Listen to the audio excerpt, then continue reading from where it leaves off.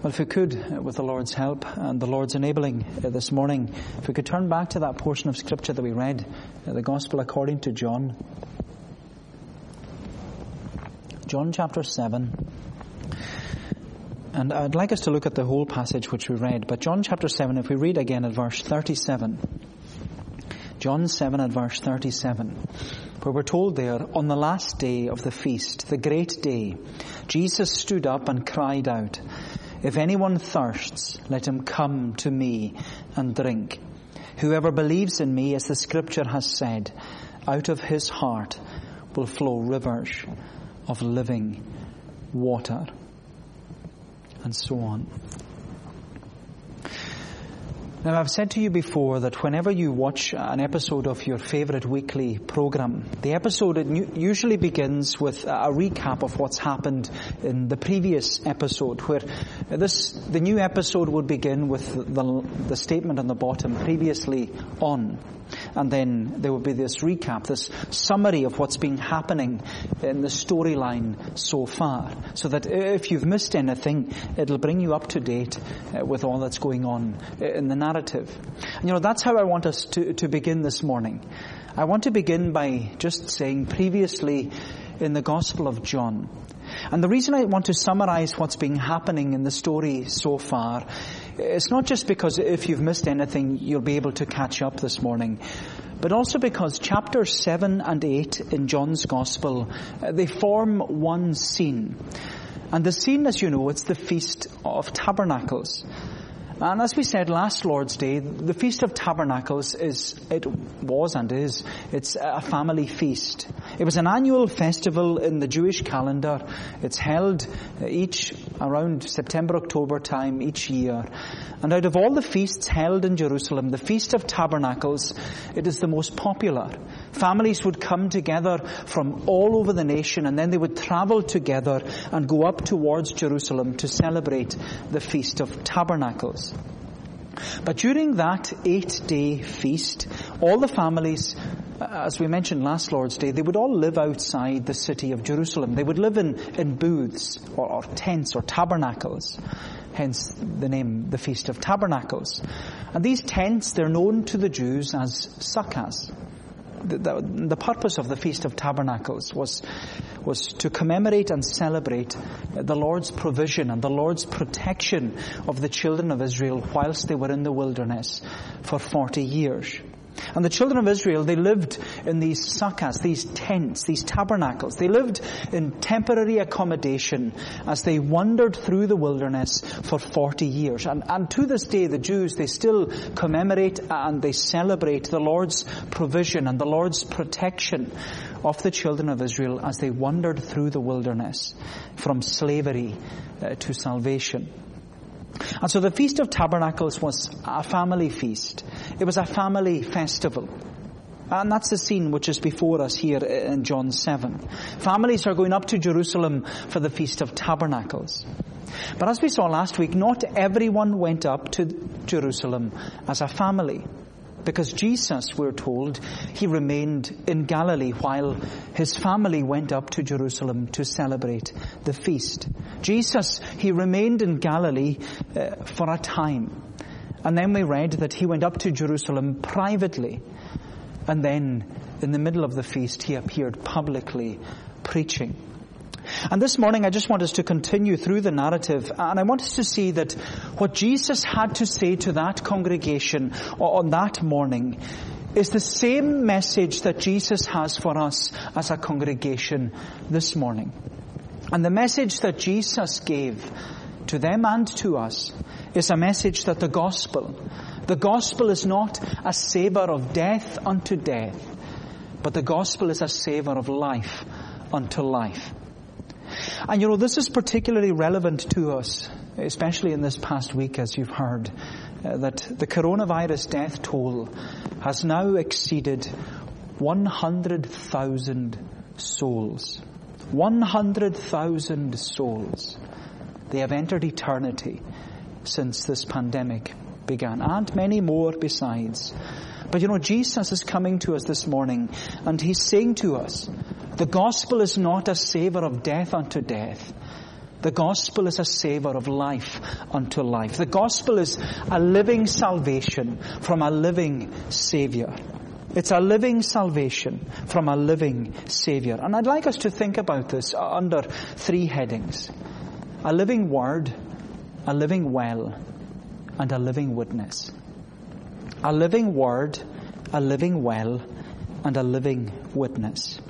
So first of all, a living word. A living word. Now look at verse 25. We're told that some of the people of Jerusalem therefore said, "Is not this the man whom they seek to kill? And here he is speaking openly, and they say nothing to him. Can it be that the authorities really know that this is the Christ?" Now, as we said before, John draws our attention to all these Jewish feasts in his gospel, not only to give context to the chapter, but also to give us a countdown to the cross. Because by this point in John's gospel, we're only actually a third of the way through. And by this point, Jesus is now 2.5 years into a 3-year ministry. Which means that Jesus, he only has 6 months to live. Jesus is only 6 months away from being captured and convicted and then crucified. But as we can see from this passage, the tension between the Jews and between Jesus, it's mounting all the time. Because in the eyes of the Jews, who were the religious leaders at the time, Jesus was becoming Israel's most wanted man. They thought that Jesus was guilty of religious extremism and political terrorism. And that Jesus, he was moving around the country trying to gather support and incite the people to this religious revolution. To the point that the religious leaders, they now want to stop Jesus. They want to stop him in their tracks. And they think that if they don't stop him now, he's going to cause a revolution. If they don't take Jesus out and kill him, he's going to cause a revolution. But what's remarkable is that about 3 or 4 days into this 8-day Feast of Tabernacles, Jesus, he went to the temple privately, but then he appeared publicly. Jesus made this public appearance right in front of the Jewish leaders who wanted to kill him. And Jesus began to preach.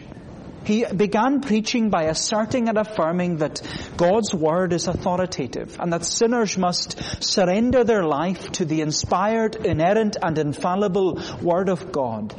In fact, Jesus preached in the temple with such authority that he called the religious leaders out. He called them out for what they really were. He said that they were nothing but holy hypocrites. And Jesus said to them, he said, "Why are you such hypocrites? Because by seeking to kill me, you're breaking the 6th commandment, as we said to the children. You cannot kill." And yet at the same time, Jesus said, "You're condemning me because you believe that a year ago I broke the 4th commandment. Remember the Sabbath day to keep it holy." And you remember when we looked at John chapter 5, which was a year earlier, at the same feast, the Feast of Tabernacles, Jesus healed a man on the Sabbath. He had been lame for 38 years. And Jesus healed him at the pool of Bethesda. And it caused an uproar among the Jewish religious leaders. They wanted to kill Jesus. And so for a whole year, from John 5 to John 7, they're waiting for Jesus to come back to the Feast of Tabernacles.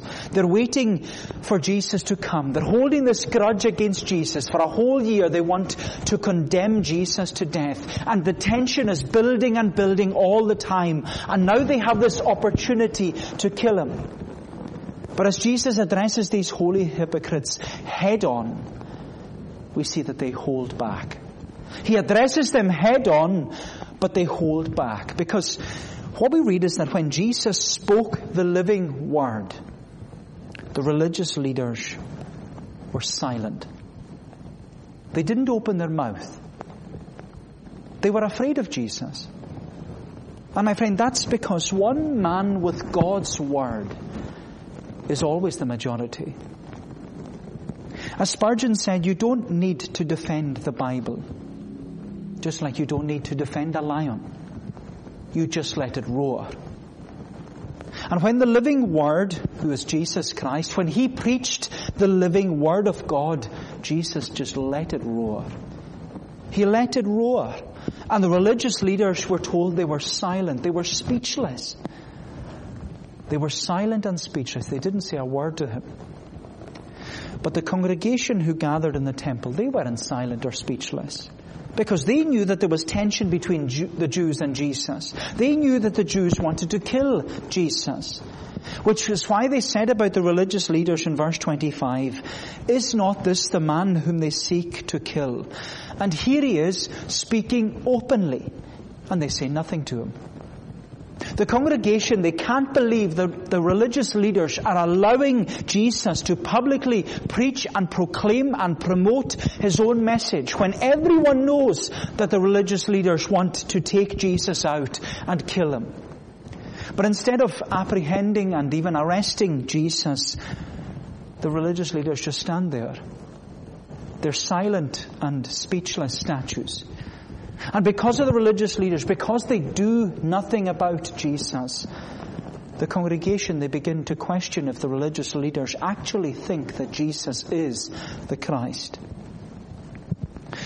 Of course, like many congregations, this congregation thought that they knew better than the elders. Because they said, "We know where this man comes from. We know that he comes from Galilee. We know that he's a Galilean." And when the Christ appears, they say, "No one will know where he comes from." But the congregation was wrong. They were wrong in their understanding of Scripture. Because the Jews did know where the Christ would come from. The Old Testament prophet Micah, he proclaimed and prophesied that the Christ would be born in Bethlehem. Then we see in verse 30, "So they were seeking to arrest him, but no one laid a hand on him because his hour had not yet come." The Jews may have been left silent and speechless, standing like statues, but they still wanted to kill Jesus. But as John repeatedly states throughout his gospel, this key verse, these key words, his hour had not yet come. His hour had not yet come. And of course, the hour which John is referring to is the appointed hour of Jesus' death. When Jesus would give his life as a sacrifice for sin, for your sin and for my sin, where he would die upon the cross to take away our sin. But in relation to this verse in verse 30, I love how the reformer John Calvin, I love how he applies the appointed hour of Jesus' death. And he applies it in his commentary to our appointed hour of death. He applies it to us.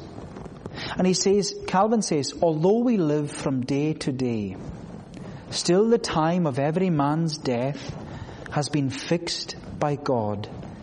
It is difficult to believe that while we are subject to so many accidents, exposed to so many attacks, and liable to so many diseases," he says, "we are safe from all risk until God is pleased to call us away."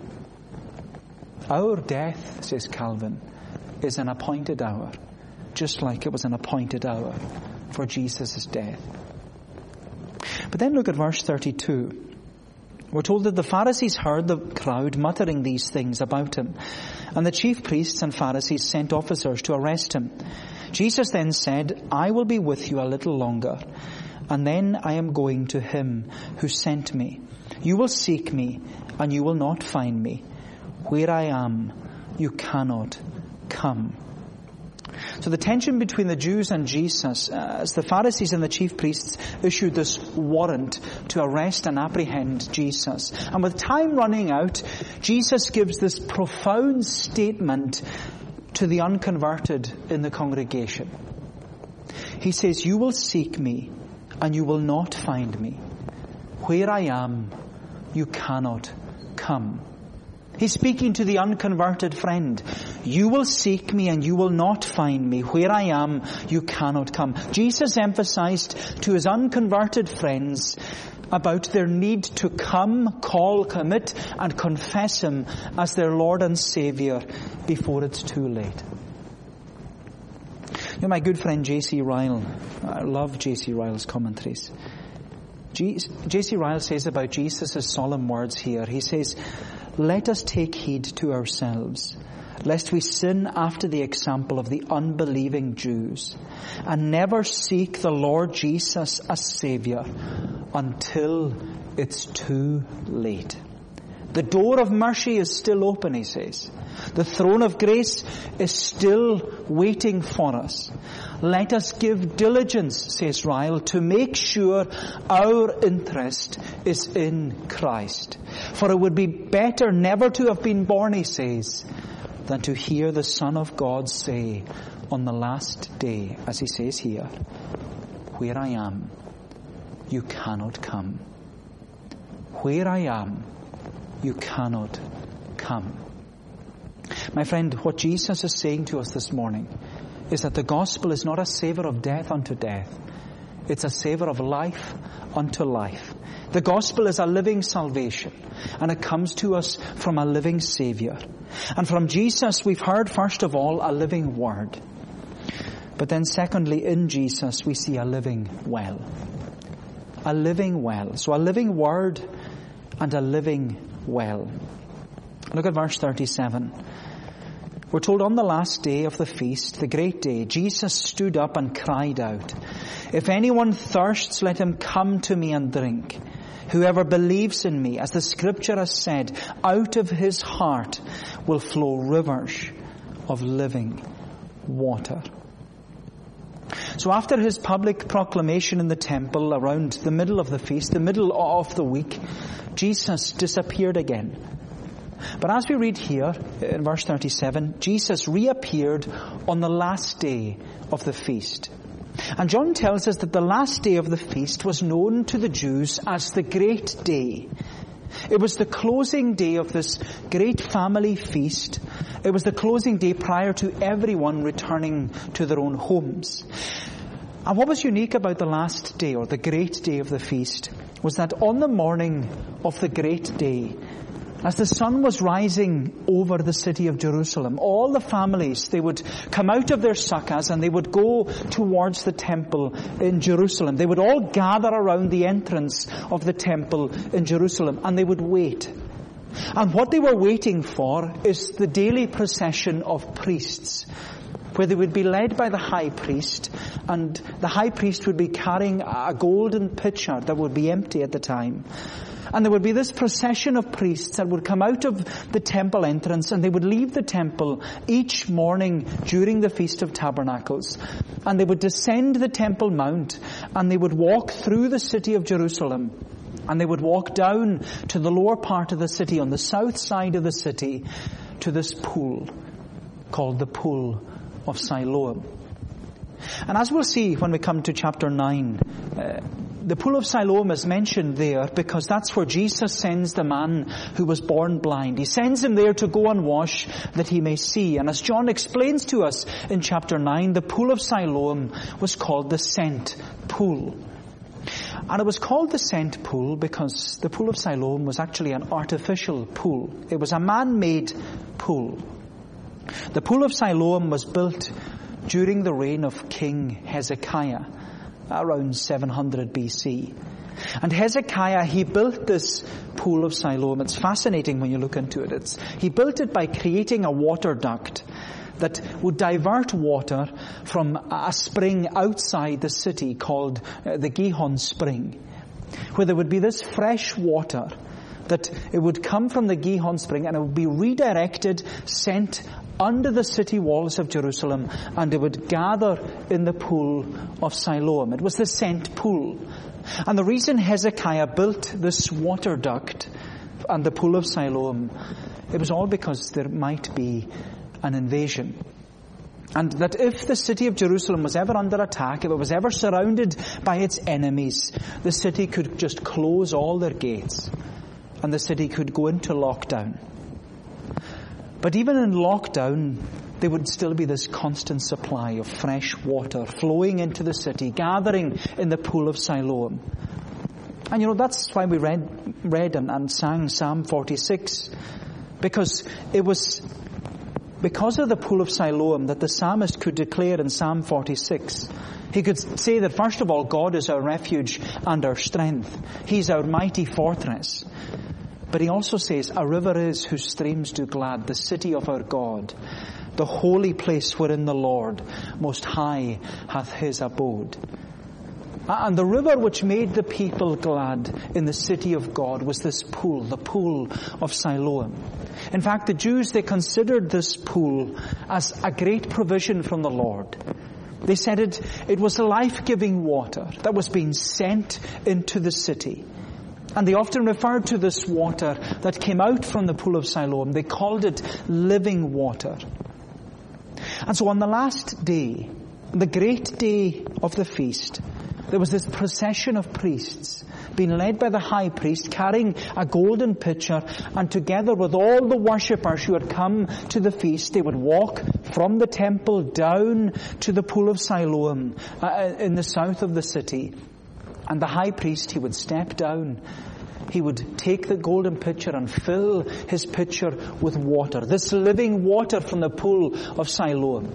And then there would be this procession, great procession going back up to the temple where the people would be singing and they would be chanting the great Hallel Psalms, and they would be praising the Lord for his provision of water in the wilderness for the children of Israel. And they would all gather in the temple on the last day, and there would be this great procession round the altar of sacrifice, and the priests would walk round and round and round again, and they would walk round it 7 times, singing and chanting and singing and chanting, and there would be this great drama where all the priests would then watch the high priest pour this living water into the pool, into the base of the altar around the sacrifice. And then after all the drama, everybody would be silent. They would all wait, and they would all stand, and they would think, where is the Messiah? Another year has passed. Another festival is over. And the Messiah has still not come. And as you know, the Jews, they longed for the Messiah to appear. They longed for the Messiah to give them that living water which will satisfy their thirst. Then John tells us, on the last day of the feast, on the great day, Jesus stood up and Jesus spoke into the silence and said, if anyone thirsts, let him come unto me and drink. If anyone is spiritually thirsty, if anyone is looking for that lasting satisfaction, come unto me and drink. And Jesus says, let him come to me, and let him who believes in me drink from me. As the scriptures have said, says Jesus, out of his heart, meaning the heart of Jesus, out of his heart will flow rivers of living water. And you know, my friend, it's not incidental that John tells us in chapter 19 that after the death of Jesus, a Roman spears the side of Jesus. And what flows out from him? What flows out from within the heart of Jesus was not only a river of blood, but we're also told it was a river of living water. My friend, it was from the wounded side of Jesus that a living well flowed with living water. And as Isaiah proclaimed and prophesied about Jesus long before this event took place, Isaiah said, therefore with joy shall you draw water out of the well of salvation. And it was Isaiah who proclaimed to the people in his day, and the people in their day, and the people in our day, everyone who thirsts, come. Come to the waters. Come to this living well. Come and drink from this living water. Come and receive a living salvation from a living Savior. Do you know, my unconverted friend, Jesus is issuing you this morning an open and a free invitation. If anyone, without exception, if anyone, any man, any woman, any boy or any girl, if anyone will come, let him come unto me and drink. If anyone, my friend, if anyone is disappointed by the broken cisterns of this world, let him come to me and drink. If anyone is discontent or dissatisfied with life, let him come to me and drink. If anyone is displeased with themselves and their sin, let him come to me and drink. Jesus says to you, my friend, come to me. Come to me and drink. That's the invitation this morning. Come to me and drink. Do you know it was the 19th century Free Church minister? He was called Horatius Bonar. And he's remembered for his well-known hymn, I heard the voice of Jesus say. But it's based upon this text in John's Gospel that Horatius Bonar, he wrote in his second verse.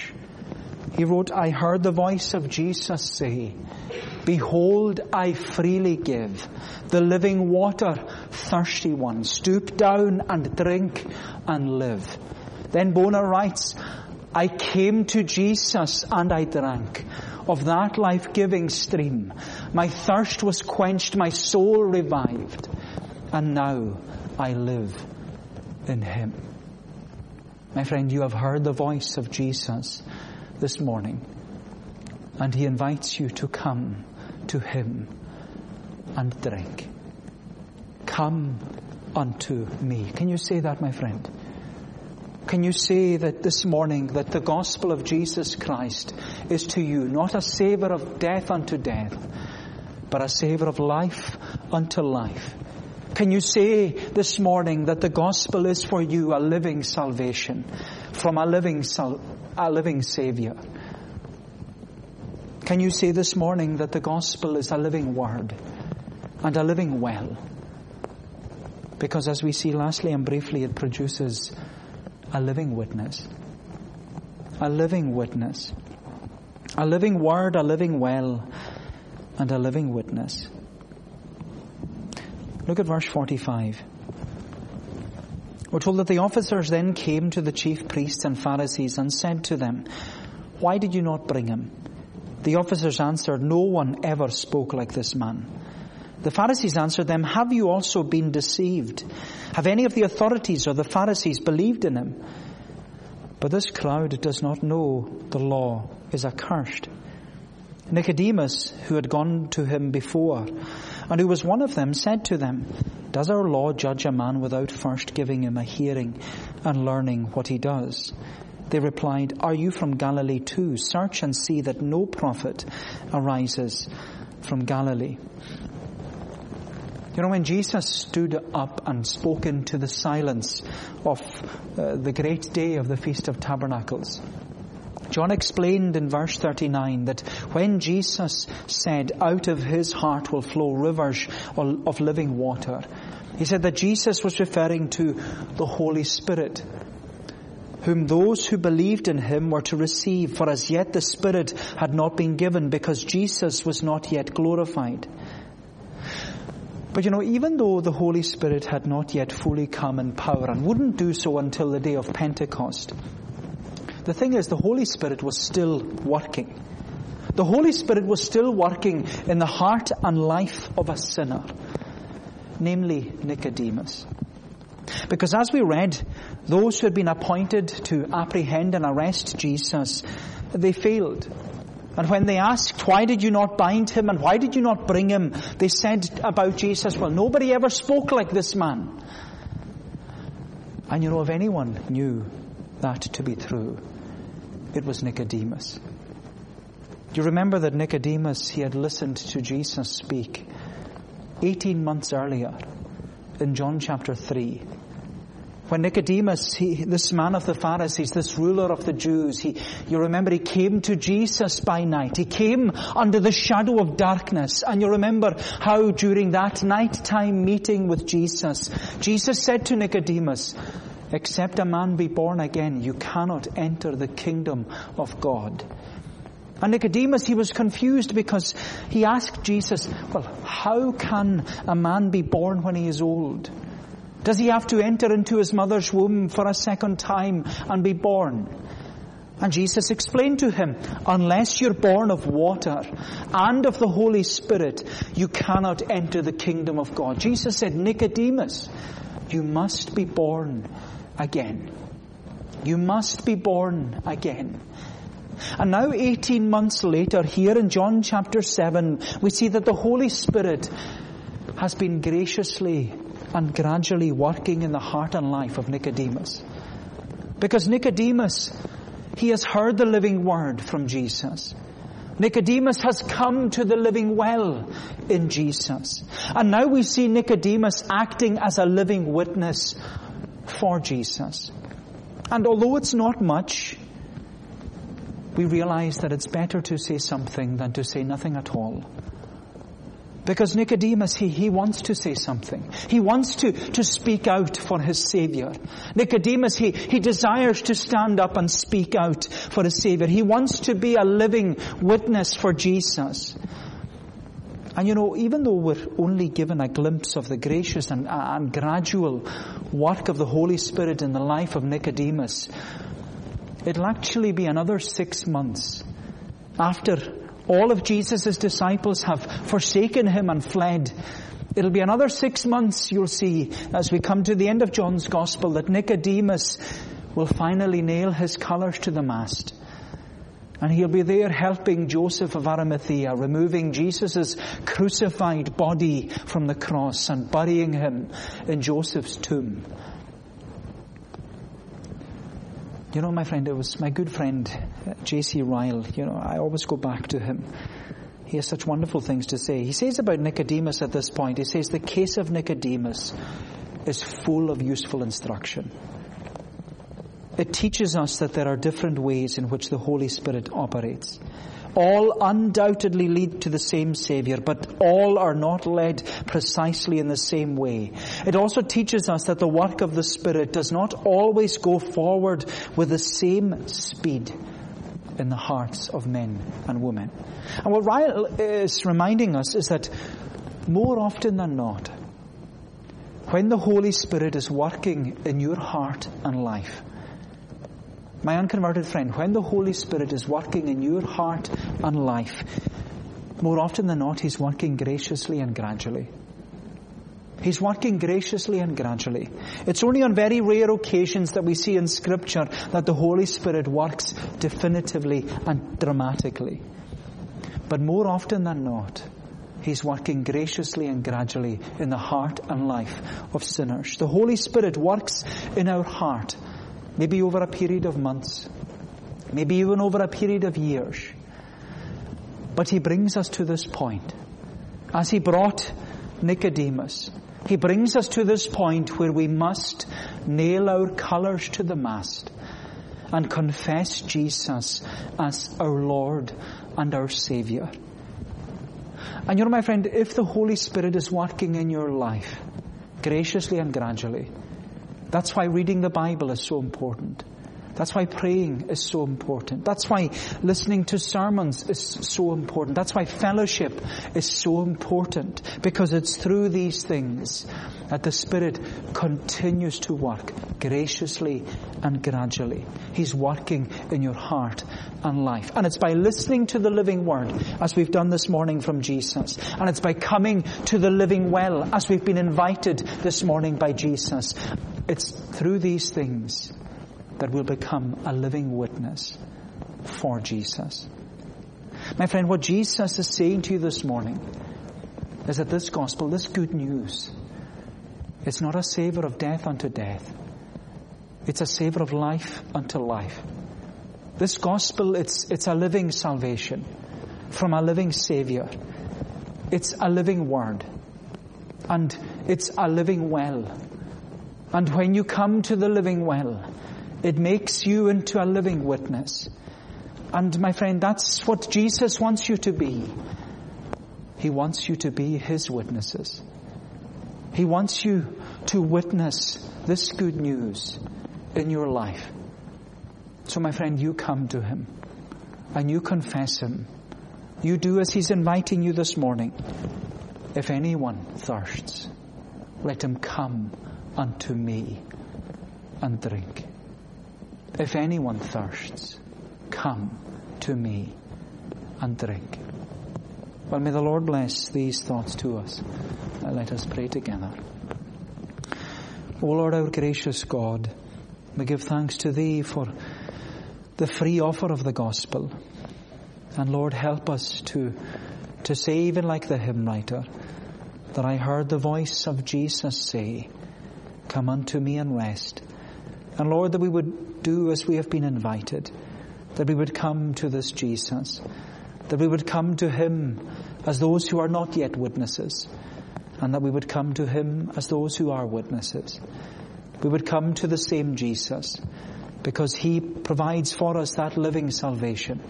He is our living Saviour. And as Thy word assures us, it is therefore with joy that we shall draw water out of the well of salvation. Oh, bless us, Lord, we pray. Keep us safe, we ask. And help us, even in our homes, in the privacy of our own home, to cry unto Thee, to come to Jesus, on bended knee calling to Him, knowing that when we do, that He is the one who will hear and He will answer. He will do in us and for us exceedingly abundantly above all, more than we could ask or even think. Cleanse us, we pray, for we ask it in Jesus' name and for His sake. Amen. Well, we're going to bring our service to a conclusion this morning by singing the words again from Psalm 46. Psalm 46, again in the Sing Psalms version, and we're singing the words of verses 10 and 11. Psalm 46 from verse 10, where it says, be still and know that I am God.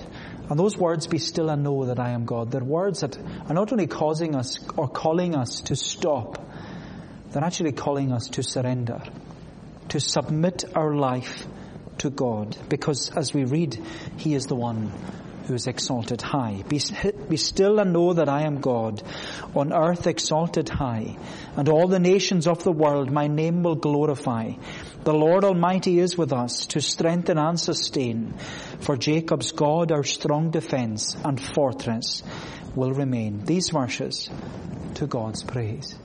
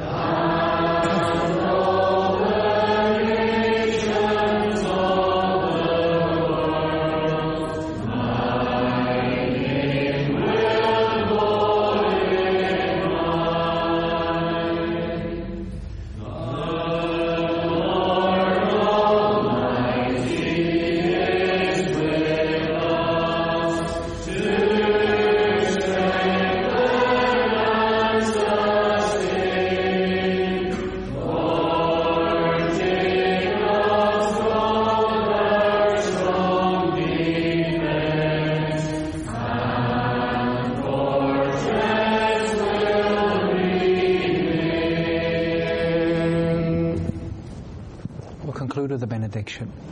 The grace of the Lord Jesus Christ, the love of God the Father, and the fellowship of the Holy Spirit be with you all, now and forevermore. Amen.